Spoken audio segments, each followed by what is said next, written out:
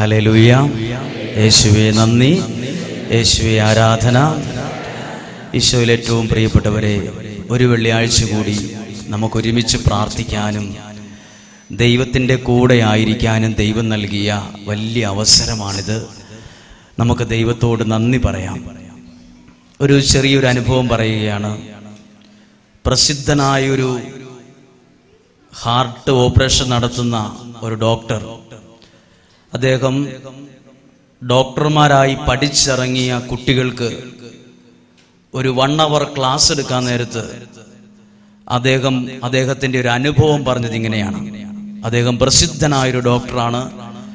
സമ്പന്നരായ ആളുകൾക്കൊക്കെ ഹാർട്ട് സംബന്ധമായ ഒരു പ്രശ്നം വന്നാൽ ഈ ഡോക്ടർ ഓപ്പറേഷൻ ചെയ്യണമെന്ന് അവർ ആഗ്രഹിക്കും. വേറെ ആര് ചെയ്തേക്കാളും ഉറപ്പാണ്, ഇദ്ദേഹം ചെയ്താൽ അത് സക്സസ് ആയിരിക്കുമെന്ന് ഉറപ്പാണ്. അത്ര ഹാർട്ട് സംബന്ധമായ എല്ലാ കാര്യങ്ങളെക്കുറിച്ചും അറിവുള്ള ഒരു മനുഷ്യനാണ്. പക്ഷെ ആള് ഒരു ക്രിസ്ത്യാനിയല്ല, ഒരു ഹൈന്ദവ സഹോദരനാണ്. അദ്ദേഹം ഇവിടുത്തുകാരനല്ല, ആന്ധ്രാക്കാരനാണ്, ആന്ധ്ര സ്വദേശമാണ്. അദ്ദേഹം കുട്ടികൾ ക്ലാസ് എടുത്തപ്പോൾ പറയാണ്, ഹാർട്ടിന്റെ ഏത് ചെറിയ പ്രശ്നങ്ങൾ പോലും എനിക്കറിയാം. എന്ത് സീരിയസ് കേസാണെങ്കിലും ഞാൻ അതിനെ പരിഹരിക്കും. ഞാൻ കാനഡയിൽ പഠിച്ച ആളാണ്. അമേരിക്കയിൽ ഞാൻ എൻ്റെ പഠനവുമായി ബന്ധപ്പെട്ടായിരുന്നിട്ടുണ്ട്, എല്ലായിടത്തും പഠിച്ചിട്ടുണ്ട്. പക്ഷെ അദ്ദേഹം പറയാണ്, ഒരു മനുഷ്യന്റെ ഹൃദയത്തിന്റെ അകത്ത് വേദന ഉണ്ടായാൽ, ഹൃദയത്തിനകത്ത് നിറയെ വിഷമങ്ങളാണെങ്കിൽ, ആ വിഷമങ്ങൾ എടുത്ത് കളയാൻ അത് ജീസസ് ക്രൈസ്റ്റ് തന്നെ വേണം. അതിന് ജീസസ് വേണമെന്ന് ഒരു അക്രൈസ്തവ സഹോദരൻ, പ്രസിദ്ധനായ ഡോക്ടർ പറയാണ്. മനുഷ്യന്റെ ഹൃദയത്തിനകത്തെ വേദന അത് കളയാൻ എനിക്കറിയത്തില്ല. ഞാൻ കാനഡയിലൊക്കെ പഠിച്ചിട്ടുണ്ട്, ഞാൻ എല്ലാ നല്ല കോളേജുകളിലും ക്ലാസ് എടുക്കുന്ന പ്രൊഫസറാണ്. പക്ഷേ ഈ വേദന, മനുഷ്യന്റെ വേദന കളയണമെങ്കിൽ അവിടെ യേശു വരണം, ജീസസ് വേണം. ശരിക്കും ഇത് കേൾക്കുമ്പോൾ നമുക്ക് ചിലപ്പോൾ തോന്നും, നമ്മള് എത്ര അറിവുള്ളവരുമായി നമുക്കൊരു പരിചയം ഉണ്ടെങ്കിലും, എത്ര സമ്പന്നരുമായിട്ട് നമുക്ക് ബന്ധമുണ്ടെങ്കിലും, നമ്മുടെ പ്രശ്നങ്ങളിൽ അതിൽ നിന്നൊരു വിടുതൽ കിട്ടണമെങ്കിൽ യേശു ക്രിസ്തു തന്നെ വേണം. ഹല്ലേലൂയ. അവർക്ക് പറഞ്ഞേ ഹല്ലേലൂയ. ഞാൻ അതുപോലെ സംബന്ധിച്ച് ഒരു വലിയൊരു 2-3 അനുഭവങ്ങൾ ഈ ദൈവവചനവുമായി ബന്ധപ്പെട്ട് ഈ അടുത്ത 2-3 ദിവസങ്ങളിൽ കേട്ടു. അത് നമ്മുടെ ഇവിടെയുള്ള ജിമ്മിയച്ചന്റെ ചേച്ചി പറഞ്ഞ സംഭവമാണ്. ആ സഹോദരി മസ്കറ്റിൽ ജോലി ചെയ്യുന്ന ആളാണ്. ആ സഹോദരിയുടെ ജീവിതത്തിലെ ചില അനുഭവങ്ങൾ എന്നോട് പറഞ്ഞു. അത് നിങ്ങളോടൊന്ന് ചെറുതായിട്ട് പറഞ്ഞിട്ട് ദൈവവചനത്തിലേക്ക് വരാം. ഒരു ജന്മനാ വിക്കുള്ള ഒരു കൊച്ച്, ആ കൊച്ച് സ്കൂളിൽ ചേർത്തപ്പം മറ്റു കുട്ടികളുടെ ഒപ്പം വായിക്കാനും പറയാനും കഴിവില്ലാത്തത് കൊണ്ട് പലപ്പോഴും ഒരൊറ്റപ്പെട്ടു പോകുന്ന അവസ്ഥയുണ്ടായി. ഭയങ്കരമായൊരു മാനസിക വിഷമം. അതുകൊണ്ട് സ്കൂളിൽ പോകാൻ ബുദ്ധിമുട്ട്, അല്ലെങ്കിൽ എല്ലാത്തിനും ഒരു പുറകോട്ട് നിൽക്കുന്ന അവസ്ഥ, എന്ത് കാര്യത്തിനും പുറകോട്ട് പോകും. അപ്പോൾ ഈ കൊച്ചിനോട് പറഞ്ഞു, മോനെ, നീ എന്നും ദൈവവചനം വായിച്ച് പ്രാർത്ഥിക്കുക, നിന്റെ ജീവിതത്തിൽ ദൈവം ഇടപെടുമെന്ന് പറഞ്ഞു. ഈ കൊച്ചു ദൈവവചനം വായിച്ച് പ്രാർത്ഥിക്കാൻ തുടങ്ങിയിട്ട് പറഞ്ഞു, എനിക്കൊന്നും മനസ്സിലാവുന്നില്ല ഇത്, അതുകൊണ്ട് ഞാൻ ബൈബിൾ വായിക്കാൻ നിർത്തുകയാണ്, എനിക്കിതൊന്നും മനസ്സിലാവുന്നില്ല എന്ന് പറഞ്ഞു. അപ്പോൾ ഈ സഹോദരി, എനിക്ക് ബൈബിൾ വായിച്ചിട്ട് ഒന്നും മനസ്സിലാവുന്നില്ലെന്ന് പറഞ്ഞ് ഈ കുട്ടിയോട് പറഞ്ഞു, ടോം എന്ന് പേരുള്ള ഒരു കൊച്ചിന്റെ അനുഭവം പറഞ്ഞു കൊടുത്തു. ഒരു കഥയോ സംഭവമാണോ. ടോം എന്ന് പറയുന്ന ഒരു കൊച്ച്, ആ കൊച്ചിനോട് ഒരു ആള് പറഞ്ഞു, മോനെ, ഈ ബാഗ് മുഴുവൻ ചെളിയാണ്, ഈ ബാഗിൽ നിന്ന് പോയി കുറച്ച് വെള്ളം, ആ പുഴയിൽ നിന്ന് വെള്ളം കോരിക്കൊണ്ടുവരാൻ പറഞ്ഞു. ഈ കൊച്ചി ബാഗ് എടുത്തുകൊണ്ട് വെള്ളം കോരാൻ പോയി. വെള്ളത്തിൽ നിന്ന് ഈ ബാഗ് മുക്കി വെള്ളം എടുത്തു. ഇവിടെ കൊണ്ടുവന്നപ്പോഴത്തേക്കും അതിൽ വെള്ളമൊന്നുമില്ല. അപ്പോൾ ഈ കൊച്ചു വിചാരിച്ചു, ഞാൻ പതുക്കെ വന്നോണ്ടാ ഈ വെള്ളം മുഴുവൻ പോയത്, സ്പീഡിൽ വന്നാൽ വെള്ളം ഒന്നും പോകത്തില്ല. അങ്ങനെ വെള്ളം പോയി കോരി സ്പീഡിൽ വന്നു, ഇവിടെ എത്തിയപ്പോഴും വെള്ളമില്ല. അങ്ങനെ 3-4 പ്രാവശ്യം ചെയ്തപ്പം ഈ ടോം എന്ന് പറഞ്ഞ കൊച്ചു പറഞ്ഞു, അതെ, വെള്ളം വേണമെങ്കിൽ ഞാൻ നിങ്ങൾക്കൊരു ബക്കറ്റിൽ കോരിക്കൊണ്ട് വരാം, ഈ ബാഗിനകത്ത് വെള്ളം കൊണ്ടുവന്നിട്ട് നിൽക്കുന്നില്ല എന്ന് പറഞ്ഞു. ആ കൊച്ചു മടുത്തു. ബാഗിനകത്ത് വെള്ളം കൊണ്ടുവന്ന് നിൽക്കുന്നില്ല, ഇത് മുഴുവൻ വെള്ളം പോവുകയാണ്, അതുകൊണ്ട് വെള്ളം വേണമെങ്കിൽ ബക്കറ്റിനകത്ത് കൊണ്ടുതരാന്ന് പറഞ്ഞു.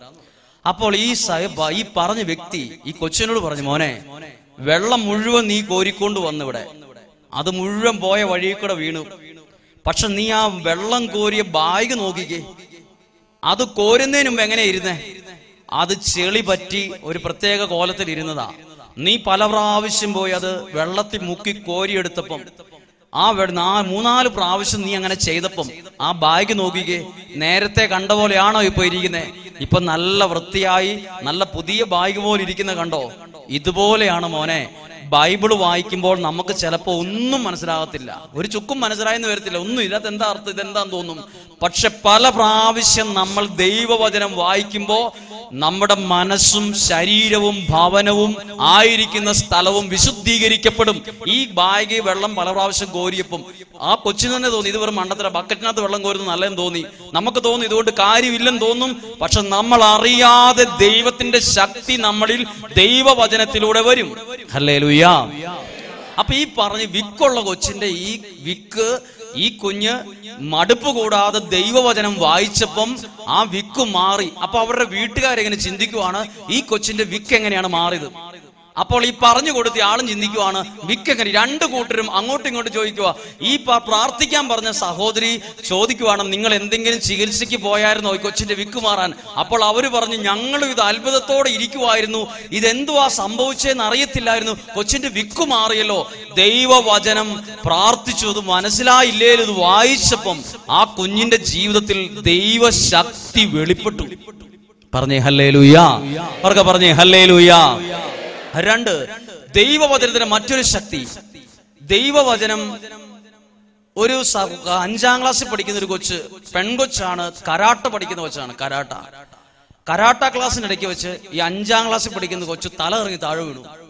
അപ്പോൾ ഉടനെ ആശുപത്രി കൊണ്ടുപോയപ്പോൾ അതിന്റെ ചികിത്സ സംബന്ധമായ കാര്യത്തിൽ ഒരു കാര്യം മനസ്സിലായി, ഈ കൊച്ചിന്റെ ഹാർട്ട് ചെറുതാവുകയാണ്, ഹാർട്ട് ചുങ്ങി ചെറുതായിക്കൊണ്ടിരിക്കുകയാണ്. അത് ഈ കരാട്ട ക്ലാസ്സിൽ തലകറങ്ങി വീണപ്പോഴാണ് പിടികിട്ടിയത്.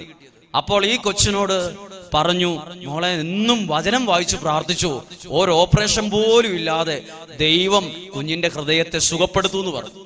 അപ്പൊ ഈ കുഞ്ഞ് ദൈവവചനം വായിക്കുന്ന കാര്യം പറഞ്ഞപ്പോഴാണ് അറിയുന്നത്, ഈ കൊച്ചിന്റെ വീട്ടിൽ പ്രാർത്ഥനയുണ്ട്, പക്ഷെ ബൈബിൾ വായനയില്ല. വചനം വായിക്കാറില്ല, ഒരു കുടുംബ പ്രാർത്ഥന ചൊല്ലും, ബൈബിൾ അവിടെ പെട്ടിക്കാതിരിപ്പുണ്ട്, പക്ഷെ ബൈബിൾ അവർ തുറക്കാറില്ല. പ്രാർത്ഥന കഴിഞ്ഞു, പ്രാർത്ഥിച്ചില്ലേ, അങ്ങനെ ബൈബിൾ വചനയില്ല. അപ്പോഴാണ് അറിയുന്നത് ഈ വീട്ടിൽ വചനവായനയും പ്രാർത്ഥനയില്ലെന്ന്. അങ്ങനെ ആ കുടുംബത്തിലെ അപ്പനും അമ്മയും എല്ലാം ഈ കുഞ്ഞൊരു വാക്ക് കേട്ട് ദൈവവചനം വായിക്കാൻ തുടങ്ങി. പിന്നീട് കൊച്ചിനെ ഓപ്പറേഷന് വേണ്ടി കൊണ്ടുപോകാൻ അതിന്റെ ഓരോ കാര്യങ്ങൾ നീക്കം ചെല്ലാൻ നേരത്ത് ഡോക്ടർ അത്ഭുതത്തോട് ചോദിക്കുക, നിങ്ങൾ ഇതിനു മുമ്പ് എന്ത് മരുന്നാണ് ഈ ഇടയ്ക്ക് കഴിച്ചത്? ഈ കുഞ്ഞിന് ഓപ്പറേഷൻ ചെയ്യേണ്ട ഒരു സാഹചര്യം ഇപ്പൊ കാണുന്നില്ലല്ലോ, ഹാർട്ട് പഴയ സാധാരണ പോലെ ഈ കുഞ്ഞിന്റെ പ്രായത്തിൽ എന്തേറെ അളവിൽ ഹാർട്ട് പ്രവർത്തിക്കുന്നുണ്ട്, അതുപോലെ പ്രവർത്തിക്കുന്നുണ്ടല്ലോ. അതായത് ദൈവവചനം വായിച്ചതിലൂടെ ഒരു ഹാർട്ട് ചുങ്ങിപ്പോകുന്ന ഒരു രോഗമുള്ള കുഞ്ഞിന്റെ ആ രോഗത്തെ, ആ അവസ്ഥയെ ദൈവത്തിന്റെ ശക്തി വെളിപ്പെട്ടതിലൂടെ അവിടെ അത്ഭുതം നടന്നു. പറഞ്ഞു ഹല്ലേലൂയാ. നമ്മളും ഓരോ ദിവസങ്ങളിലും ദൈവവചനം കേൾക്കുമ്പോൾ ദൈവത്തിന്റെ ശക്തി അവിടെ വെളിപ്പെടും, ദൈവത്തിന്റെ ശക്തി അവിടെ വെളിപ്പെടും. എന്നോട് ഇന്നൊരു സഹോദരൻ താഴെ കണ്ടോണ്ടിരിക്കുമ്പോൾ പ്രാർത്ഥിക്കാൻ വന്നിട്ട് പറഞ്ഞു, ദൈവത്തിൽ വിശ്വാസമില്ലാത്ത, പ്രാർത്ഥനയില്ലാത്ത, വളരെ ഉഴപ്പി നടന്ന ഒരു മനുഷ്യനെ, അച്ഛന്റെ പ്രസംഗങ്ങളൊക്കെ ഞാൻ ഇങ്ങനെ യൂട്യൂബിൽ അയച്ചു കൊടുക്കും, അവൻ എന്നെ വഴക്കു പറയുമായിരുന്നു ഇങ്ങനെ പ്രസംഗം ഇങ്ങനെ അയച്ചു തരുന്നതിന്. അവൻ അത് കേട്ടിട്ട് അവനിപ്പോൾ അവന്റെ ജീവിതം മുഴുവൻ ഒന്ന് അഴിച്ചു പണിത് ഇവിടെ വരാൻ വേണ്ടി ഇരിക്കുവാണ് എന്ന് പറഞ്ഞു. ദൈവവചനം അത് യൂട്യൂബിലൂടെ കേൾക്കും, അവിടെ ഇരുന്ന് വെറുതെ കേട്ടപ്പോൾ തന്നെ അവന്റെ ജീവിതത്തിൽ കുറെ മാറ്റങ്ങൾ ഉണ്ടായി. ജീവിതം ഒന്ന് ക്രമീകരിക്കാൻ ദൈവം ഇടവരുത്തി. ഒരു കാര്യം ഉയർത്തി ഒന്ന് പറയാമോ? ഹല്ലേലൂയാ, ഹല്ലേലൂയാ. ഇന്ന് നിങ്ങളോട് പറയാൻ എനിക്ക് സന്തോഷമുള്ള ഒരു ദൈവവചനമാണ്. യെശയ്യാ പ്രവാചകന്റെ പുസ്തകം 40-ാമത്തെ അധ്യായം 3-ാമത്തെ വാക്യം. 3ഉം 4ഉം വാക്യങ്ങളാണ്. ശ്രദ്ധിച്ചേ, 3-ാമത്തെ വാക്യം നമ്മളോട് ദൈവം ചെയ്യാൻ പറയുന്ന കാര്യമാണ്. 4-ാമത്തെ വാക്യം നമ്മൾ 3-ാമത്തെ വാക്യം ചെയ്താൽ 4-ാമത്തെ വാക്യം ദൈവം നമുക്ക് വേണ്ടി ചെയ്യുന്നതാണ്. അങ്ങനെ ഒന്ന് കേട്ടു നോക്കുക. 40-ാം അധ്യായം 3-ാമത്തെ വാക്യം. ഒരു സ്വരം ഉയരുന്നു, മരുഭൂമിയിൽ കർത്താവിന് വഴിയൊരുക്കുവിൻ, വിജനപ്രദേശത്ത് ദൈവത്തിന് വിശാല വീഥി ഒരുക്കുവിൻ. 3-ാമത്തെ വാക്യമാണ്. ഒന്നും കൂടെ കേട്ടെ. മരുഭൂമിയിൽ ദൈവത്തിന് എന്ത് ചെയ്യണം? മരുഭൂമി പ്രത്യേകിച്ച് മരം വെട്ടിക്കളഞ്ഞ് വഴി ഒരുക്കാനായിട്ട് ഒരു JCB വിളിക്കണ്ട, ഓൾറെഡി ഒരു വഴി പോലെയാ മൊത്തം കിടക്കുന്നത്. മരുഭൂമി ഇങ്ങനെ കിടക്കും, അതിലെ എല്ലാ ഒരു വഴി പോലെ കിടക്കുന്നു. പ്രത്യേകിച്ച് അതിലെ ഒരു വഴി വെട്ടേണ്ട ഒരു സാഹചര്യം ഞാൻ നോക്കിയിട്ടില്ല. ബൈബിൾ പറയുക മരുഭൂമിയിൽ വഴിയൊരുക്കണം. എന്താ ഈ മരുഭൂമി എന്ന് പറഞ്ഞാൽ? മരുഭൂമിയിൽ ചുട്ടുപൊള്ളുന്ന 5 മിനിറ്റോടെ സാധാരണ നിൽക്കാൻ പറ്റാത്തൊരു സ്ഥലമാണ് മരുഭൂമി. ജീവിതത്തിലും മരുഭൂമി അനുഭവം ഉണ്ടാകും. ജീവിതത്തിൽ എന്തുണ്ടാവും? ചില മരുഭൂമി അനുഭവം, ആരും ഇല്ല, പൊള്ളിപ്പോകുന്ന അനുഭവം ഉണ്ടാവും. എന്തിനാ ഇത്? ആ മരുഭൂമി അനുഭവത്തിൽ നമ്മൾ ആരെങ്കിലും ഉണ്ടെങ്കിൽ അതെന്നാ ദൈവം പറയുന്നറിയോ? ദൈവത്തിന് വഴിയൊരുക്കാനാത്. ആ മരുഭൂമി അനുഭവം നമുക്ക് നന്മയ്ക്കാ. പറഞ്ഞു ഹല്ലേലൂയ. ഒന്ന് കേട്ടെ, മരുഭൂമിയിൽ ദൈവത്തിന് വഴിയൊരുക്കുവിൻ. അടുത്ത വചനം നോക്കിയേ, വിജന പ്രദേശത്ത് ആരുമില്ലാത്ത സ്ഥലത്ത് ദൈവത്തിന് ഒരു വലിയ വഴി ഒരുക്കുവിൻ. ഇത് രണ്ടും നമ്മുടെ ജീവിതത്തിലുണ്ട്. മരുഭൂമിയും വിജനപ്രദേശവും എന്ന് പറഞ്ഞാൽ ആരുമില്ല, ഒറ്റപ്പെട്ടു പോയി, ഒരു തരത്തിലൊരു സഹായം എവിടുന്ന് കിട്ടാനില്ല. ഒരു പക്ഷേ ഈ അനുഭവത്തിൽ ആരെങ്കിലും ഉണ്ടെങ്കിൽ അത് നിങ്ങൾക്ക് വേറൊരു വലിയ നന്മയ്ക്കാ. അതുകൊണ്ട് ഒരാൾ ഇങ്ങനെ ഒരു അനുഭവത്തിൽ പ്രാർത്ഥിച്ചിട്ട് പറഞ്ഞു, you can expect an excellent thing. അതായത് നിനക്കൊരു വലിയ നന്മ പ്രതീക്ഷിക്കാം. You can expect an excellent thing. ഹല്ലേലൂയ. നിങ്ങൾക്ക് ഇവിടെ ഇരിക്കുന്ന ഓരോ വ്യക്തികൾക്കും ഇന്നത്തെ ശുശ്രൂഷയിലൂടെ ദൈവം ഇങ്ങനെ ഞാൻ വിശ്വസിക്കുകയാണ്, യു ക്യാൻ ഓൾസോ എക്സ്പെക്ട് ഒരു എക്സലന്റ് തിങ്. അതായത് നല്ലൊരു കാര്യം നിങ്ങൾക്ക് പ്രതീക്ഷിക്കാം. ഹല്ലേലൂയ.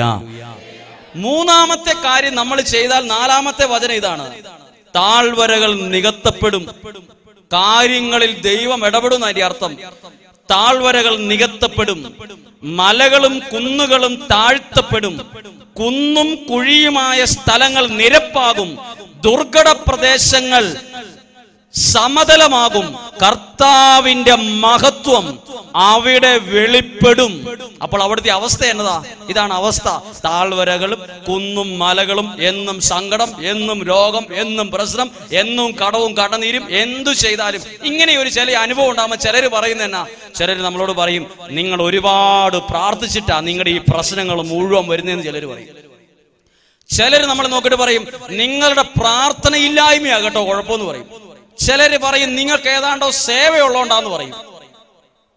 ചിലര് പറയും, നിങ്ങൾക്ക് കാലാകാലങ്ങളായി ഭയങ്കര ബന്ധനം കിടക്കുക അതാന്ന് പറയും. ചിലര് പറയും ഒത്തിരി പ്രാർത്ഥിച്ചിട്ടാണ്, ചിലര് പറയും പ്രാർത്ഥിക്കാഞ്ഞിട്ടാണ്, ചിലര് പറയും കുറഞ്ഞിട്ടാണ്, ചിലര് പറയും കൂടിയിട്ടാണ്, ചിലർ പറയും ബന്ധനമാണ്. പക്ഷെ ഇത് നോക്കിക്കേ, ചില സങ്കടങ്ങൾ എന്തിനാണെന്നറിയോ? ചില മരുഭൂമി എന്തിനാണെന്നറിയോ? ദൈവത്തിന് എന്റെ ജീവിതത്തിലേക്ക് ഒന്ന് പ്രവേശിക്കാനാ. അങ്ങനെ ഒന്ന് വിശ്വസിച്ച് ഇവിടെ സങ്കടത്തിലിരിക്കുന്ന ആരെങ്കിലും ഉണ്ടോ ഓർത്തോ, അത് നിങ്ങളുടെ ജീവിതത്തിലേക്ക് ദൈവം കടന്നു വരാനുള്ള ഒരു വഴിയാ. ഹല്ലേലൂയ. അവരൊക്കെ പറഞ്ഞേ ഹല്ലേലൂയ. അങ്ങനെയാണ് 3-ാമത്തെ വചനം നമ്മൾ ചെയ്യണം. സങ്കടവാ, ഇത് ഒത്തിരി പ്രാർത്ഥിച്ചിട്ടാന്ന് ചിലര് പറയുന്നുണ്ട്, അതുകൊണ്ടല്ല. ഇത് പ്രാർത്ഥിക്കാഞ്ഞിട്ടാന്ന് ചിലര് പറയുന്നുണ്ട്, അതുകൊണ്ടുമല്ല. ഇതെന്തോ ബന്ധനമാന്ന് പറയുന്നവരുണ്ട്. ഇതൊന്നും അങ്ങനെ ചിന്തിക്കേണ്ട. ഇങ്ങനെ ചിന്തിച്ചേ, എന്റെ ജീവിതത്തിൽ ഞാൻ ഇപ്പോൾ അനുഭവിക്കുന്ന സഹനം, സങ്കടം, എന്ത് ചെയ്താലും ബ്ലോക്ക്, എന്ത് ചെയ്താലും തടസ്സം, അത് ദൈവത്തിന് എന്റെ ജീവിതത്തിലേക്ക് പ്രവേശിക്കാൻ ഒരു രാജവീതി ദൈവം ഒരുക്കുന്നതാ. അങ്ങനെ ഒന്ന് വിശ്വസിച്ചേ. അങ്ങനെയാണെങ്കിൽ ഈ സംഭവം നടക്കപ്പെടും. താഴ്വരകൾ നികത്തപ്പെടും, കുന്നും മലയും നിരപ്പാകും, കാര്യങ്ങളിൽ ദൈവം ഇടപെടുന്നുണ്ട്. എഴുതിയിരിക്കുകയാണ്, ദൈവ മഹത്വം വെളിപ്പെടും. പറഞ്ഞേ ഹല്ലേലൂയ. അവരൊക്കെ പറഞ്ഞേ ഹല്ലേലൂയ. ഈ വചനം ഒന്ന് ഒരു കരം ഉയർത്തി ഒന്ന് പറയാം. ഈ വചനം ഇതാണ്, കർത്താവിന്റെ മഹത്വം വെളിപ്പെടും. ഇത് വിശ്വാസത്തെ ഒന്ന് കണ്ണുകളടച്ച്, നിങ്ങളൊരു പ്രശ്നത്തിലാണ്, പ്രതിസന്ധിയിലാണെങ്കിൽ, you can also expect an excellent thing. നിനക്ക് ദൈവത്തിന്റെ കയ്യിൽ നിന്ന് വലിയൊരു നന്മ, ആൻ എക്സലന്റ് തിങ്, വലിയൊരു നന്മ ഇന്ന് പ്രതീക്ഷിക്കാം. കർത്താവിന്റെ മഹത്വം അവിടെ വെളിപ്പെടും. ദൈവമേ, എന്തിനാ എനിക്ക് ഈ സഹനം? പ്രാർത്ഥിച്ചിട്ട് തന്നെ ഈ പ്രശ്നം മാറാത്ത? ഇത് ഒത്തിരി പ്രാർത്ഥിച്ചിട്ടാണോ? ഇത് പ്രാർത്ഥിക്കാഞ്ഞിട്ടാണോ? ഞാൻ ഇനി എന്താ ചെയ്യേണ്ടത്? ഇത് നിനക്ക് ദൈവം നിന്റെ ജീവിതത്തിലേക്ക് വരാനുള്ള ഒരു നല്ല എൻട്രിയാണ്. കർത്താവിന്റെ മഹത്വം, അവർക്ക് പറഞ്ഞേ, കർത്താവിന്റെ മഹത്വം വെളിപ്പെടും. കർത്താവിന്റെ മഹത്വം വെളിപ്പെടും. കരങ്ങൾ താഴ്ത്താം. ഹല്ലേലൂയ. ഇത് ശരിക്കും ഒരു ഭയങ്കര സത്യമുള്ളൊരു കാര്യമാണ്. ഇത് ശരിക്കും മനസ്സിലാകണമെങ്കിൽ ഞാൻ നിങ്ങളോട് ഈ വചനം പറഞ്ഞിട്ടുണ്ട്. അത് വിശുദ്ധ ലൂക്കായുടെ സുവിശേഷത്തിൽ 5-ാം അധ്യായത്തിൽ ഒരു പ്രത്യേക വചനം ഇതിനോടകം പല പ്രാവശ്യം പറഞ്ഞതാ. പക്ഷേ എനിക്കിതിന്റെ കണക്ഷൻ പിടികിട്ടിയത് ഇപ്പോഴാണ്, ശരിക്കുള്ള ബന്ധം പിടികിട്ടിയത്. അതിങ്ങനെ എഴുതിയിരിക്കുന്നത്, ദൈവവചനം ശ്രവിക്കാൻ ഒരുപാട് പേര് തീരത്ത് നിൽക്കുമ്പം 2 വള്ളങ്ങൾ കരയോടടുത്ത് കിടക്കുന്നത് അവൻ കണ്ടു. 2 വള്ളങ്ങൾ കരയ്ക്കടുത്ത് കിടക്കുവാണ്. അതിലൊന്ന് ശിമയോൻ പത്രോസിന്റെ വള്ളമാണ്. ബൈബിളിൽ എഴുതിയിരിക്കുകയാണ്, അവർക്ക് രാത്രി മുഴുവൻ പണിയെടുത്തിട്ടും ഒന്നും കിട്ടിയിട്ടില്ലെന്ന്. ഹല്ലേലൂയ. അവർക്കൊന്നും കിട്ടാതിരുന്നത് ഒരുപാട് പ്രാർത്ഥിച്ചിട്ടാണോ, അതോ ഒട്ടും പ്രാർത്ഥിക്കാഞ്ഞിട്ടാണോ, വേറെ വല്ല ശാപം പുറകെ കിടന്നുകൊണ്ടാണോ, എന്തുകൊണ്ടാ ഒന്നും കിട്ടാതിരുന്നത്? ഇതൊന്നും ബൈബിൾ എഴുതിയിട്ടില്ല. എഴുതിയിട്ടുള്ളൊരു കാര്യമുണ്ട്, ഒന്നും കിട്ടാതിരുന്നൊരു സമയത്താണ് എല്ലാം കൊടുക്കാൻ കഴിവുള്ള ദൈവം അവരുടെ ഉള്ളിൽ ജീവിതത്തിൽ കയറിയത്. അത് ഏറ്റെടുക്കണം. ചില നഷ്ടങ്ങൾ, അതുകൊണ്ടാ ബൈബിളിലെ ഒരു വചനമുണ്ട്, 10 വർഷം കഴിഞ്ഞ് പിന്നീട് പറയേണ്ട വചനമാ. എന്നാന്നറിയോ? സങ്കടങ്ങൾ എനിക്ക് ഉപകാരമായി. ആരും പറയത്തില്ല. ഒരാൾ പറയാ, എന്റെ ജീവിതത്തിൽ കഴിഞ്ഞ 10 വർഷക്കാലം ഞാൻ അനുഭവിച്ച എല്ലാ സങ്കടങ്ങളും എനിക്ക് വലിയ ഉപകാരമായി. പറഞ്ഞേ ഹല്ലേലൂയ. അവർക്ക് പറഞ്ഞേ ഹല്ലേലൂയ. ഇനി കേട്ടെ, ഈ വചനം ഒന്ന് ഇന്ന് ഈ അൾത്താരയിൽ നടക്കണ ഒരു സംഭവം പോലെ നിങ്ങളൊന്ന് കേട്ടെ. 2 വള്ളങ്ങൾ അവിടെ കിടക്കുന്നു. 2 വള്ളങ്ങൾ. ഇതാര് ശ്രദ്ധിച്ചു? ഒരു കടൽ തീരത്ത് ചെന്നാൽ ആൾക്കാർ ശ്രദ്ധിക്കുന്നത്, കടലിൽ നിന്ന് ഒരു വള്ളം നിറച്ച് മീനായിട്ട് വരുവാണെങ്കിൽ ഈശ പോലെ ആൾക്കാർ അങ്ങോട്ട് ഓടിച്ചെല്ലും. ഒരു മീൻ പോലും ഇല്ലാണ്ട് 2 പേരാ വരുന്നെങ്കിൽ അങ്ങോട്ട് ഒരു മനുഷ്യൻ തിരിഞ്ഞു നോക്കത്തില്ലാത്തൊരു സ്ഥലമാണ്. കാലിയായ ഒരു മീൻ പോലും ഇല്ലാത്ത വള്ളത്തിനകത്ത് ആരും കൂടി നിൽക്കില്ല. ഇവിടെ ആരാ ശ്രദ്ധിച്ചത്? ഒന്നും കിട്ടാതെ സങ്കടപ്പെട്ടു വന്ന ആ സൈഡിൽ സങ്കടത്തോടെ ഇരിക്കുന്ന 2 പേരെയും ആര് കണ്ടു? ഈശോ. ഇവിടെ ഇരിക്കുന്ന എല്ലാവർക്കും ഒരു സദ്വാർത്തയുണ്ട്. അല്ലെങ്കിൽ ഇത് ലോകത്തിൽ എവിടെ ഇരുന്നെങ്കിലും കേൾക്കുന്നവർക്ക് ഒരു സന്തോഷ വാർത്തയുണ്ട്. നിങ്ങളിപ്പോൾ എന്റെ സങ്കടം ആരും കാണാനില്ലല്ലോ എന്നോർത്ത് ദുഃഖിക്കുന്ന ആ ഒരു സങ്കടമുള്ള മനസ്സില്ലേ, അതുപോലും കാണുന്നവനാ ദൈവം. പറഞ്ഞേ ഹല്ലേലൂയ, ഹല്ലേലൂയ. ആ 2 വള്ളങ്ങൾ ഈശോ കണ്ടു. അതിലൊന്ന് ശിമയോന്റേതായിരുന്നു. ഒന്ന് ഭാവനയിൽ കാണണം. ശിമയോന്റെ വള്ളത്തിന്റെ അടുത്ത് ഈശോ വന്നു. അതായത് നഷ്ടത്തിൽ കിടക്കുന്ന ഒരു സംഭവത്തിലാണ് ഈശോ വരുന്നത്. ലാഭമായിട്ട് നെകളിച്ച് നിൽക്കുന്ന ഒരു സമയത്തല്ല. എല്ലാം തീർന്ന് അധ്വാനം വെറുതെയായി, രാത്രിയിലെ അധ്വാനം വെറുതെയായി, കഷ്ടപ്പാട് വെറുതെയായി, നഷ്ടം മാത്രമേ ഉള്ളൂ. ഈശോ വന്നു. അടുത്തത് ഈശോ ചോദിക്കും, ഈശോ വള്ളത്തിലേക്ക് കയറി. ഈശോ വള്ളത്തിലേക്ക് കയറി എന്ന് പറയുമ്പോൾ നമ്മൾ ആ ലൈവിലൊന്ന് കണ്ടേ, ശരിയായ വിധത്തിൽ കണ്ടേ. രാത്രി മുഴുവൻ അധ്വാനിച്ച് തുഴഞ്ഞ് 2 കൈയുടെ കുഴയും പറയത്തക്ക വിധത്തിൽ വേദനയായിട്ടായിരിക്കും വന്നിരിക്കുന്നത്. കാരണം ഇന്നത്തെ പോലത്തെ എഞ്ചിൻ ഘടിപ്പിച്ച ബോട്ടും വള്ളവും ഒന്നും അന്നത്തെ കാലത്തില്ല. കൈകൊണ്ട് തുഴഞ്ഞു വേണം പോകാൻ. തുഴഞ്ഞ് ഈ ഒരപ്പലക വേദനിച്ചിരിക്കുമ്പോഴാ ആ സൈഡിൽ വന്നിരിക്കുമ്പോൾ ഈശോ ആ വള്ളത്തിലേക്ക് കയറിയിട്ട് പറയുക, അല്പം ഒന്ന് കരയെന്ന് നീക്കാൻ. ഈ പത്രോസ്ലീഹ ഉണ്ടല്ലോ, ഈശോയോട് പറഞ്ഞില്ല ഇറങ്ങണം, ഈ വള്ളത്തിൽ ദേവി ഇത് ഇറങ്ങണം, രാത്രി മുഴുവൻ ഞാൻ ഒരു പോളെ കണ്ണടച്ചിട്ടില്ല, ഞാൻ ഇന്നലെ രാത്രി ഉറങ്ങിയിട്ടില്ല, ഞാൻ ഇന്നലെ മുഴുവൻ അധ്വാനമായിരുന്നു, എന്റെ മനസ്സ് വിഷമിച്ചിരിക്കുക, ദേവി ഇത് ഇറങ്ങിപ്പോണം. പത്രോസ്ലീഹ ഇറങ്ങിപ്പോണോന്ന് പറഞ്ഞില്ല. പക്ഷെ അതിനകത്ത് എഴുതിയിട്ടുണ്ട്, ഈശോ കയറി വന്നപ്പം 2 കൈ നീട്ടി ആ സങ്കടമുള്ള അവസ്ഥയിൽ സ്വീകരിച്ചു. നിസ്സാരമല്ല പ്രിയപ്പെട്ടവരെ. ചില സങ്കടങ്ങൾ എന്തിനാ? നമ്മുടെ 2 കൈ നീട്ടി ദൈവത്തെ സ്വീകരിക്കാൻ. ചില സങ്കടങ്ങളും ഒന്നും കിട്ടാത്ത അവസ്ഥയും 4 പാട് മുട്ടിയിട്ടും ഒരു വാതിൽ പോലും തുറക്കാത്ത സാഹചര്യവും നാളെയെക്കുറിച്ച് ഓർത്ത് വിഷമിക്കുന്ന അവസ്ഥ എന്തിനാണെന്നറിയോ? നമ്മുടെ 2 കൈ നീട്ടി ദൈവത്തെ സ്വീകരിക്കാൻ ദൈവം ഒരു കാര്യം ഓർഗനൈസ് ചെയ്യുന്നത്. പറഞ്ഞേ ഹല്ലേലൂയ. ഉറക്കെ പറഞ്ഞേ ഹല്ലേലൂയ. കരമുയർത്തി പറഞ്ഞേ ഹല്ലേലൂയ, ഹല്ലേലൂയ. ഇനി ശ്രദ്ധിച്ചേ, ഈശോ കയറിയിട്ട് ആദ്യം മീൻ പിടിച്ചോളാൻ അല്ല പറഞ്ഞേ. നഷ്ടത്തിലിരിക്കുന്ന എല്ലാവരും കേട്ടോ, 2 കാര്യങ്ങൾ ചെയ്തിട്ടേ അത്ഭുതങ്ങൾ നടക്കൂ. 2 കാര്യം ഈശോ പറഞ്ഞു. വള്ളം കരയിൽ നിന്ന് അല്പം അകലേക്ക് നീക്കണം എന്ന് ആവശ്യപ്പെട്ടു എഴുതിയിരിക്കുന്നത്. ഈശോയുടെ സ്വന്തം വള്ളം അല്ല ഇത്. ഇതങ്ങോട്ട് മാറ്റണമെന്ന് പറയാൻ ആവശ്യപ്പെടാനുള്ള അധികാരം ഈശോയ്ക്കില്ല. ശരിക്കും ഇത് ശിമയോൻ പത്രോസിന്റെ വള്ളമാ. ആവശ്യപ്പെട്ടു. അതായത് സങ്കടത്തിലിരിക്കുന്ന ആരേലും, ഇനി മുന്നോട്ടൊരു വഴിയില്ലെന്നോർത്തിരിക്കുന്ന ആരേലും ഉണ്ടേലും ഓർത്തു, നിങ്ങളോട് ദൈവം ആവശ്യപ്പെടും. എന്താവശ്യപ്പെടും? ജീവിതത്തിൽ ചില മാറ്റങ്ങൾ കൊണ്ടുവരാൻ ആവശ്യപ്പെടും. പറഞ്ഞേ ഹല്ലേലൂയ. ആവശ്യപ്പെട്ട് കഴിഞ്ഞിട്ട് ആ വള്ളത്തിലിരുന്ന് ശിഷ്യന്മാരെ ചില കാര്യങ്ങൾ ഈശോ പഠിപ്പിച്ചു. എന്നെ കാണാൻ വന്ന് പ്രാർത്ഥിക്കാൻ വരുന്ന ചില ആളുകൾ പറയും, ഇപ്പോൾ ഞാൻ കടന്നു പോകുന്ന സങ്കടത്തിൽ ചില കാര്യങ്ങളൊക്കെ ഞാൻ പഠിച്ചാ. ചില സങ്കടത്തിൽ ചില 10 രൂപ കിട്ടിയപ്പോ ഞെളിഞ്ഞു നടന്ന ആളാ പറയുന്നേ. ഭയങ്കര ഇച്ചിരി പൈസ കൂടുതലായിട്ട് വന്നപ്പോ ദൈവവും ഇല്ല, പ്രാർത്ഥനയില്ല, ദൈവവിശ്വാസവും ഇല്ല, ഞെളിഞ്ഞു നടന്ന ആള്, അഹങ്കരിച്ച് നടന്ന ആളാ പറയുന്നേ, ഇപ്പൊ എനിക്ക് കുറെ കാര്യങ്ങൾ ബോധ്യമായെന്ന്. ഇത് ബോധ്യമാക്കിയതാരാ? ഈ സങ്കടങ്ങളിലൂടെ ദൈവമാ ചില കാര്യങ്ങൾ ചില വ്യക്തികളെ പഠിപ്പിച്ചു കൊടുക്കുന്നത്. പറഞ്ഞേ ഹല്ലേലൂയ. ഇനി മൂന്നാമത് നടന്ന കാര്യമാ. ഈശോ പറഞ്ഞു, ആഴത്തിലേക്ക് നീക്കി വല എറിയാൻ ഇടാൻ പറഞ്ഞു. ഇനി ശ്രദ്ധിച്ചേ, ഇന്നലെ തലേ ദിവസം മീൻ പിടിക്കാൻ ഉപയോഗിച്ച അതേ വള്ളമാണ് വീണ്ടും ഉപയോഗിച്ചത്. ആണോ അല്ലയോ? ഇന്നലെ മീൻ പിടിക്കാൻ പോയിട്ട് ഒരു മീൻ പോലും കിട്ടാതിരുന്ന അതേ വള്ളമാണ് ഇതാ ഈശോ കയറി വന്ന് ഉപയോഗിച്ചത്. അതായത് ദൈവം നമ്മുടെ കൂടെയുള്ള സമയവും ദൈവം കൂടെ ഇല്ലാത്ത സമയത്തും നമ്മൾ അധ്വാനിക്കുന്ന അധ്വാനത്തിന് രാവും പകലും പോലെ വ്യത്യാസമുണ്ട്. ദൈവമില്ലാതെ നമ്മൾ രാത്രിയും പകലും പണിയെടുക്കുന്നതും ദൈവം നമ്മുടെ കൂടെ ഉണ്ടായിട്ട് നമ്മൾ ചെയ്യുന്ന പ്രവൃത്തിയും തമ്മിൽ രാത്രിയും പകലും എന്ന പോലെ വ്യത്യാസമുണ്ട്. പറഞ്ഞേ ഹല്ലേലൂയ. അവർക്ക് പറഞ്ഞേ ഹല്ലേലൂയ. അടുത്തത് ഈശോ ഇന്നലെ മീൻ പിടിക്കാൻ പോയപ്പോൾ ഉപയോഗിച്ച അതേ വലയാ. ഈശോ പറഞ്ഞില്ലല്ലോ, ഈ വലയ്ക്ക് ആരോ എന്തോ ചെയ്തിട്ടുണ്ട് കേട്ടോ, ഈ വള്ളത്തിന് നഷ്ടം ഉണ്ടാകാൻ വേണ്ടി ശത്രുക്കൾ ഏതാണ്ടോ ചെയ്ത് കെട്ടി വച്ചിരിക്കുക, അതുകൊണ്ടാ ഈ വള്ളത്തിനൊന്നും കിട്ടാത്തത്. ഏതാ നിങ്ങൾ അധ്വാനിച്ചിട്ട്. ഇത് ശാപമാന്നല്ല ഈശോ പറഞ്ഞേ, ഇത് ബന്ധനമാന്നല്ല ഈശോ പറഞ്ഞേ, നിങ്ങൾ ഒരുപാട് പ്രാർത്ഥിച്ചിട്ടാ ഇങ്ങനെ ഉണ്ടായെന്നല്ല പറഞ്ഞേ, നിങ്ങൾ പ്രാർത്ഥിക്കാഞ്ഞിട്ടാന്നല്ല പറഞ്ഞേ. ഇവിടെ വേണ്ടൊരു കാര്യം, ദൈവത്തെ കൂട്ടുപിടിക്കാത്തതാ പ്രശ്നമെന്ന് പറഞ്ഞു. നമ്മുടെ പലരുടെയും പ്രശ്നം അതാ.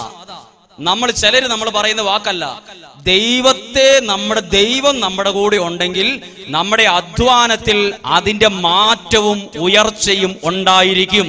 പറഞ്ഞേ ഹല്ലേലൂയ. അവർക്ക് പറഞ്ഞേ ഹല്ലേലൂയ. ഇനി ശ്രദ്ധിച്ചേ, നിങ്ങൾ ഇതൊന്ന് ഏറ്റെടുക്ക്. 2 കരങ്ങളും നീട്ടി ദൈവത്തെ സ്വീകരിക്കുന്ന ഒരു ദിവസം ആയിരിക്കണം. വലിയ പ്രകടമായ ഒരു അത്ഭുതമൊന്നും ഇവിടെ നടന്നില്ലെങ്കിലും നിങ്ങൾ ഇത്രയും പേര് കേട്ടിട്ട് ദൈവത്തെ സ്വീകരിച്ചിന്ന് ഭവനങ്ങളിലേക്ക് പോകണം. അത് നിങ്ങളുടെ ജീവിതത്തിൽ മാറ്റമുണ്ടാകും, ഞാൻ വിശ്വസിക്കുകയാണ്. ചില സങ്കടങ്ങൾ ദൈവത്തിന് നമ്മുടെ ജീവിതത്തിൽ വരാനുള്ള നല്ലൊരു വാതില. ഞാൻ അങ്ങനെ ഓർക്കട്ടെ ഒരു സംഭവം, ഞാൻ നിങ്ങളോടത് ഹൃദയം തുറന്ന് പറയാം. ഞാൻ സ്കൂളിൽ പഠിക്കുമ്പോഴൊക്കെ പഠനത്തിൽ വളരെ പുറകിലായിരുന്ന സമയത്ത്, അല്ലെങ്കിൽ പഠിച്ചുകൊണ്ടിരിക്കുന്ന സമയത്തൊക്കെ ചിലപ്പോൾ എന്നെ എഴുന്നേൽപ്പിച്ച് നിർത്തും പഠിപ്പിക്കുന്ന അധ്യാപകർ. എഴുന്നേൽപ്പിച്ച് നിർത്തിയിട്ട് ഞാൻ ഒരിക്കലും ഈ ചോദ്യത്തിന് ഉത്തരം പറയാത്തൊരു ചോദ്യം എന്നോട് ചോദിക്കും.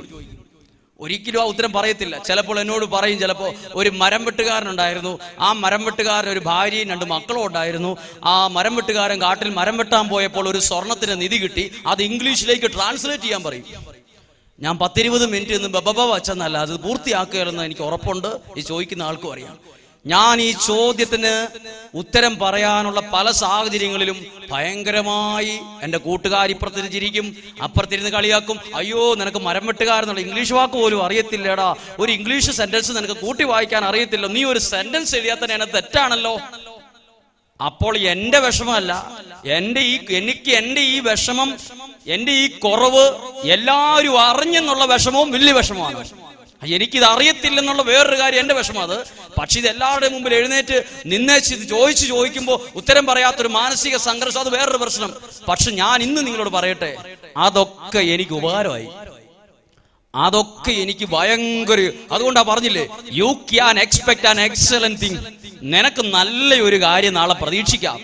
ആ ഇന്നത്തെ കാര്യം ഞാൻ പറയാം. ദൈവത്തിന്റെ വചനവുമായി എഴുന്നേറ്റ് നിൽക്കാൻ തുടങ്ങിയിട്ട് ഞാൻ എൻ്റെ അറിവിൽ എൻ്റെ സുഹൃത്തുക്കളോ എൻ്റെ കൂട്ടുകാരോ ഒന്നും എന്നെ ദൈവം ഉയർത്തിയ അത്രയും എൻ്റെ സമൂഹത്തിൽ ആരെയും ഉയർത്തിയതായി എൻ്റെ അറിവിലില്ല. എന്നെ ഉയർത്തിയ അത്രയും ഞാൻ വിചാരിക്കും അന്ന് പറഞ്ഞത് ഇത്രയോ കറക്റ്റാ. നിനക്ക് പ്രതീക്ഷിക്കാടാ, നല്ലത്, എക്സലന്റ് തിങ്, വളരെ നല്ലത്. ഇപ്പോഴത്തെ സങ്കടമൊന്നും നീ കണക്കിലെടുക്കണം. എന്റെ അടുത്ത് പ്രശ്നങ്ങളും പ്രതിസന്ധികളുമായിട്ട് വരുന്നവരോട് ഞാനൊരു വാക്ക് പറയും, ഇത് കണക്കിലെടുക്കണ്ട കേട്ടോ. അത് കണക്കിലെടുക്കണ്ട കേട്ടോ. ഇപ്പോഴത്തെ സങ്കടം കണക്കിലെടുക്കണ്ട കേട്ടോ. അത് നാളെ നിങ്ങൾക്ക് എക്സലന്റ് ആയിട്ട് മാറും. പ്രതീക്ഷിച്ചോ? ഇന്ന് നിങ്ങൾ പ്രാർത്ഥിക്കുമ്പോൾ ഓർത്തോ, നമ്മുടെ ജീവിതത്തിൽ ഇന്ന് നമ്മൾ കുത്തി മുറിവേൽപ്പിക്കുന്ന അനുഭവങ്ങൾ, അത് നമ്മുടെ ജീവിതത്തിലേക്ക് ദൈവം കടന്നു വരാനുള്ള നല്ലൊരു വഴിയാണ്. അങ്ങനെ ഒന്ന് വിശ്വസിച്ച് ഏറ്റെടുത്ത്. അല്ലാതെ ചില ആൾക്കാർ പറയും നിങ്ങൾ കടമാനം പ്രാർത്ഥിച്ചിട്ടാ അതോടുകൂടി നമ്മുടെ പ്രാർത്ഥന നിൽക്കും. ചിലര് പറയും ശാപമാ. ആണോ? എന്നിട്ട് ആ ശാപത്തിന്റെ വഴിയെ പോകും. സർവശക്തി നമുക്കൊരു ദൈവമുണ്ട്, ആ ദൈവം വലിയവനാണെന്ന് 10 പ്രാവശ്യം പറഞ്ഞാൽ പോകുന്ന പ്രശ്നമുള്ളൂ. നമ്മുടെ ജീവിതത്തിലെ പ്രശ്നങ്ങളെ 10 പ്രാവശ്യം ദൈവം എന്റെ ദൈവം വലിയവനാണെന്ന് ഹൃദയത്തിൽ നിന്ന് പറഞ്ഞാൽ മാറുന്ന ബന്ധനമേ നമുക്കുള്ളൂ എന്നാ എന്റെ വിശ്വാസം. പറഞ്ഞേ ഹല്ലേലൂയാ. അവർക്ക് പറഞ്ഞേ ഹല്ലേലൂയാ. അതുകൊണ്ട് പ്രിയപ്പെട്ടവരെ, ഒന്നും കിട്ടാത്ത അവസ്ഥ, തലകുത്തി മറിഞ്ഞിട്ട് ഒരു മുന്നേറ്റം ഇല്ലാത്ത അവസ്ഥ, അതും ഒരു നന്മയ്ക്കാണെന്ന് 3 വർഷം കഴിയുമ്പോൾ പറയാൻ ഇടയാകും. ഇപ്പൊ നമുക്ക് ഓർക്കും അത് വിഷമാണല്ലോ, പക്ഷെ അത് ദൈവത്തിന് നമ്മുടെ ജീവിതത്തിലേക്ക് വരാനുള്ള ഒരു വഴിയാ. ദൈവത്തിന് അതൊരു നല്ലൊരു എൻട്രിയാ, ഒരു നമ്മുടെ ജീവിതത്തിലേക്ക് വരാൻ. നോക്കിയേ, പത്രോസ്ലീഹ മീൻ പിടിക്കാൻ പോയിട്ട് ഇഷ്ടംപോലെ മീനിനെ കിട്ടിയായിരുന്നെങ്കിൽ ദൈവം അവന്റെ ജീവിതത്തിലേക്ക് വരാനുള്ള ഒരു, ഈശോയ്ക്ക് ആ വള്ളത്തിലേക്ക് കയറാനുള്ള ഒരു വഴി അവിടെ ഉണ്ടാവുമായിരുന്നോ? അത് വായിച്ച് ഞെളിഞ്ഞു പോകുകയായിരുന്നോ? ഞെളിഞ്ഞ് മീൻ കിട്ടി, അതിന്റെ സന്തോഷത്തിൽ പോയനെ 4 വഴിക്ക്. പക്ഷെ ഒന്നും കിട്ടാത്ത അവസ്ഥ, അത് ദൈവത്തിന് കടന്നു വരാനുള്ള ഒരു വഴിയായിട്ട് ദൈവം അത് മാറ്റി. ചില സങ്കടങ്ങൾ ദൈവം നമുക്ക് അറിഞ്ഞു തരുന്നതാ. എന്തിനാണെന്നറിയോ? അതാണ് ഒരു എക്സലന്റ് തിങ്. വലിയൊരു കാര്യം വരാനുണ്ട്, അതിനുവേണ്ടി ദൈവം ഒരു വഴി ഒരുക്കുന്നതാ. എത്ര പേര് അത് വിശ്വസിച്ച് ഏറ്റെടുക്കും? ഒരുമിച്ച് പറഞ്ഞേ ഹല്ലേലൂയാ, ഹല്ലേലൂയാ. അതുകൊണ്ട് ഒന്നും കിട്ടാത്ത അവസ്ഥ അത് മാറും. അത് നന്മയ്ക്കാണെന്ന് അങ്ങ് ഏറ്റെടുത്തു. രണ്ടാമതൊരു കാര്യം, ഞാൻ താഴെ നിൽക്കുമ്പോഴേ ഒരാൾ വാതിലങ്ങ് അടച്ചു. എന്നിട്ട് താഴെ കിടന്ന് ഭയങ്കര വലിയ വാതില് മൂളി സാക്ഷി ഇട്ടു. എന്നിട്ട് അതിന്റെ വാതിലിന്റെ പിടിയെ കിടന്ന് ഭയങ്കര വലിയ ഇത് ബ്ലോക്കാ. അപ്പൊ ഞാൻ വെറുതെ പറഞ്ഞ് ഒന്ന് മുകളിലേക്ക് നോക്ക് ചേട്ടാ, അത് പൂട്ടിയിട്ടിരിക്കുകയാണ്. എനിക്കത് കഴിഞ്ഞപ്പോ തോന്നി അതും ഒരു ദൈവിക വെളിപ്പെടുത്തലാണല്ലോ എന്ന്. നമ്മൾ വലിയ ഒന്ന് മുകളിലോട്ട് നോക്കും, മൂടി സാക്ഷിയിട്ട് ലോക്ക് കെട്ടി കിടക്കായിരിക്കും, മൂടി ലോക്കായിരിക്കും. അതൊന്ന് മാറ്റ്, ഇത്രയൊന്ന് കൈ ഉയർത്തിയാൽ മതി, 10 പ്രാവശ്യം മനസ്സരിഞ്ഞ് പ്രാർത്ഥിച്ചാൽ മതി. അതല്ലാതെ ഈ വലിയാണ്. നമ്മൾ ഇന്ന് വലിയല്ല. ഒന്ന് നോക്കണം, നമ്മൾ കണ്ണടച്ച്. ദൈവം എന്തേലും പ്രതിസന്ധി ഉണ്ടോ? അത് എന്റെ ദൈവം വലിയവനാണ്, എനിക്കൊരു ദൈവം ഉണ്ടെന്ന് 10 പ്രാവശ്യം ചങ്കീന്നത് പറഞ്ഞാൽ അത് മാറും. ഹല്ലേലൂയാ. ഒന്ന് എഴുന്നേറ്റ് നിൽക്കാം. മരുഭൂമിയും വിജനപ്രദേശവും നല്ലതിനാ. എന്തിനാ എഴുതിയിരിക്കുന്നത്? അത് നിന്റെ തകർച്ചയ്ക്കാണെന്നല്ല, ദൈവത്തിന് കടന്നു വരാൻ ഒരു വഴി ഒരുക്കാനാ. അയ്യോ, എന്റെ ജീവിതത്തിൽ പ്രശ്നങ്ങളാണല്ലോ, അത് ദൈവത്തിന് കടന്നു വരാൻ ഒരു വഴി ഒരുക്കാനാ. അയ്യോ, രോഗം മാറുന്നില്ലല്ലോ, ദൈവത്തിന് കടന്നു വരാൻ ഒരു വഴി അതിലൂടെ ഉണ്ടാവുന്നുണ്ട്, അത് കാണ്. അങ്ങനെയെങ്കിൽ ഇന്ന് ജീവിതത്തിൽ പറഞ്ഞു, എന്റെ എല്ലാ കാര്യങ്ങളും ഒരു ഉപരി നന്മയ്ക്ക. ഞാൻ ദൈവത്തിൽ നിന്ന് ഒരു വലിയ കാര്യം, ഒരു എക്സലന്റ് തിങ് പ്രതീക്ഷിക്കുന്നു.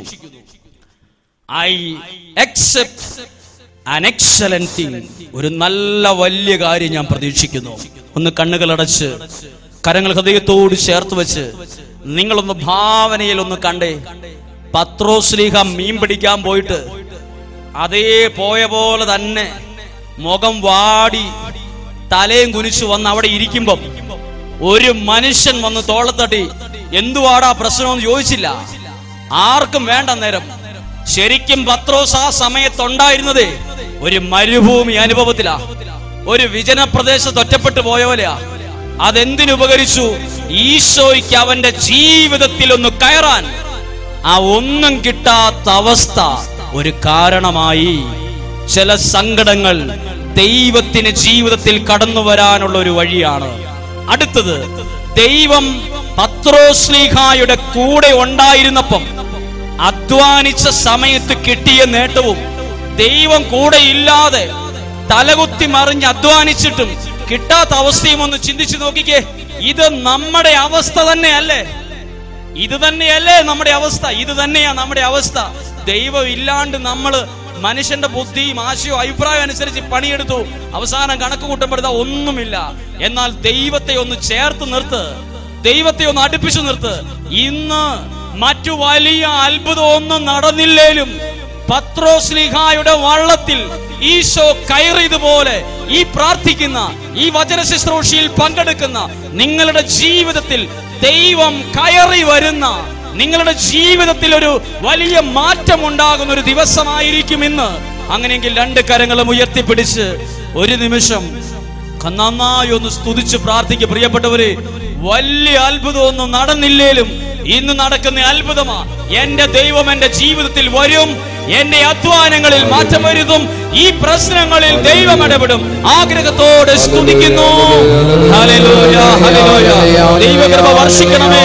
എന്റെ അധ്വാനങ്ങളിൽ ദൈവം മാറ്റം വരുത്തും, എന്റെ അധ്വാനങ്ങളിൽ ദൈവം മാറ്റം വരുത്തും. യേശുവേ, ഞാൻ പ്രതീക്ഷിക്കുന്നു ഒരു വലിയ നന്മ എന്റെ ജീവിതത്തിൽ ഉണ്ടാകുമെന്ന് ഞാൻ പ്രതീക്ഷിക്കുന്നു. ഹല്ലേലൂയ, ഹല്ലേലൂയ, ഹല്ലേലൂയ. ഞാൻ പ്രതീക്ഷിക്കുന്നു. സ്വരമുയർത്തി സ്തുതിക്കുന്നു, പ്രാർത്ഥിക്കുന്നു. ഒരു നിമിഷം ശ്രദ്ധിച്ചേ.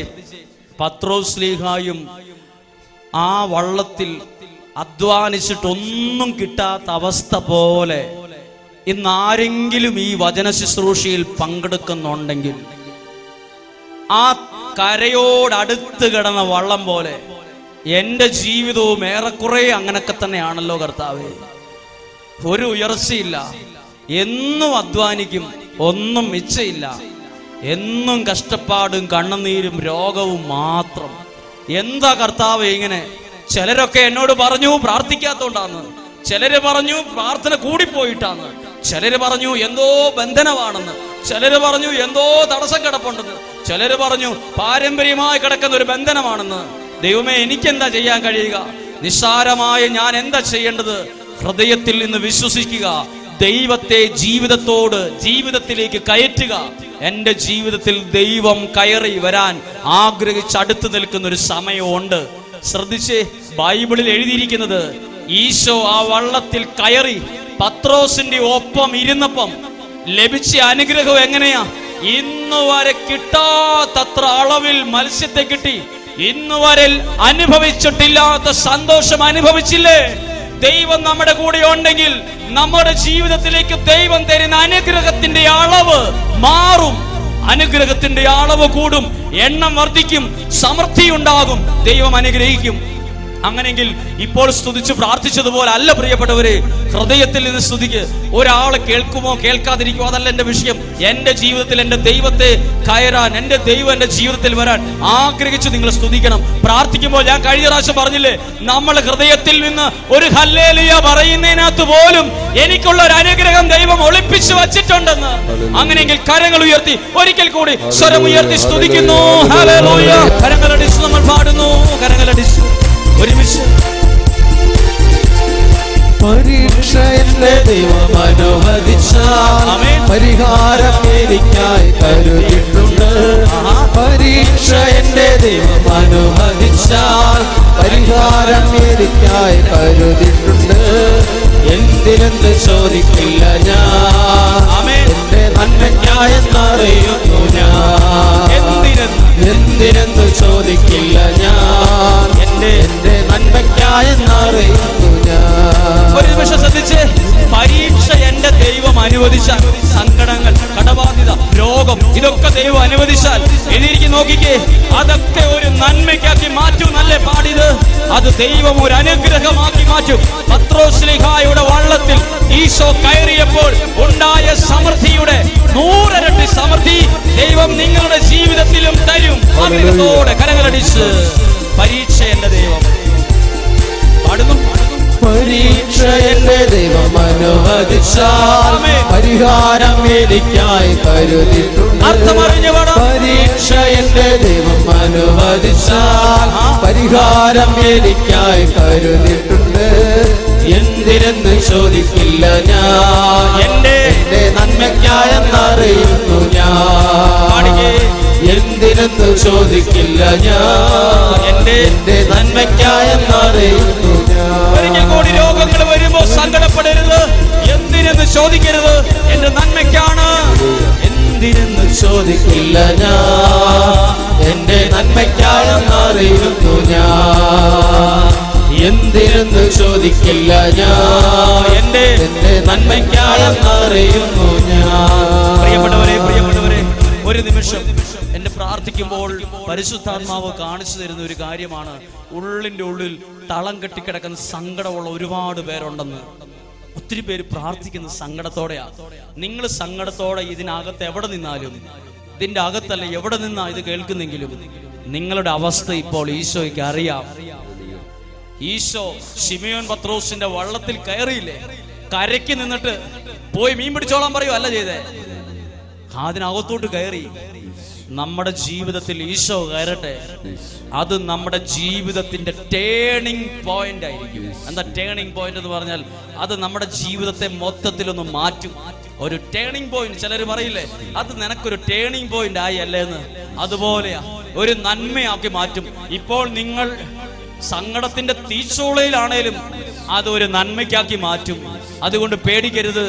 പത്രോസ്ലീഹായുടെ വള്ളത്തിൽ ഒന്നും കിട്ടാത്ത സങ്കടത്തിനകത്ത്, ആ ഒരു സങ്കടത്തിന്റെ നിരാശയ്ക്കകത്ത് ദൈവം കയറി ചെന്ന് ഇത്രയും കാര്യം ചെയ്ത് കാണിച്ചു കൊടുത്തത് ഈ വചനത്തിൽ എഴുതി വച്ചത് നമ്മൾ വായിക്കുന്നുണ്ടെങ്കിൽ വായിക്കുന്ന നമ്മൾ അറിഞ്ഞിരിക്കുക, ഇതിനേക്കാൾ വലുത് an excellent thing നമ്മുടെ ജീവിതത്തിലും ഇതേ ദൈവം ചെയ്യുന്ന അതിന്റെ അർത്ഥം. അങ്ങനെയെങ്കിൽ കരങ്ങൾ ഹൃദയത്തോട് ഒരിക്കൽ കൂടി വെച്ച്, എന്തിനെന്ന് ചോദിക്കില്ല ഞാൻ, എന്റെ നന്മയ്ക്കാണെന്നറിയുന്നു ഞാൻ.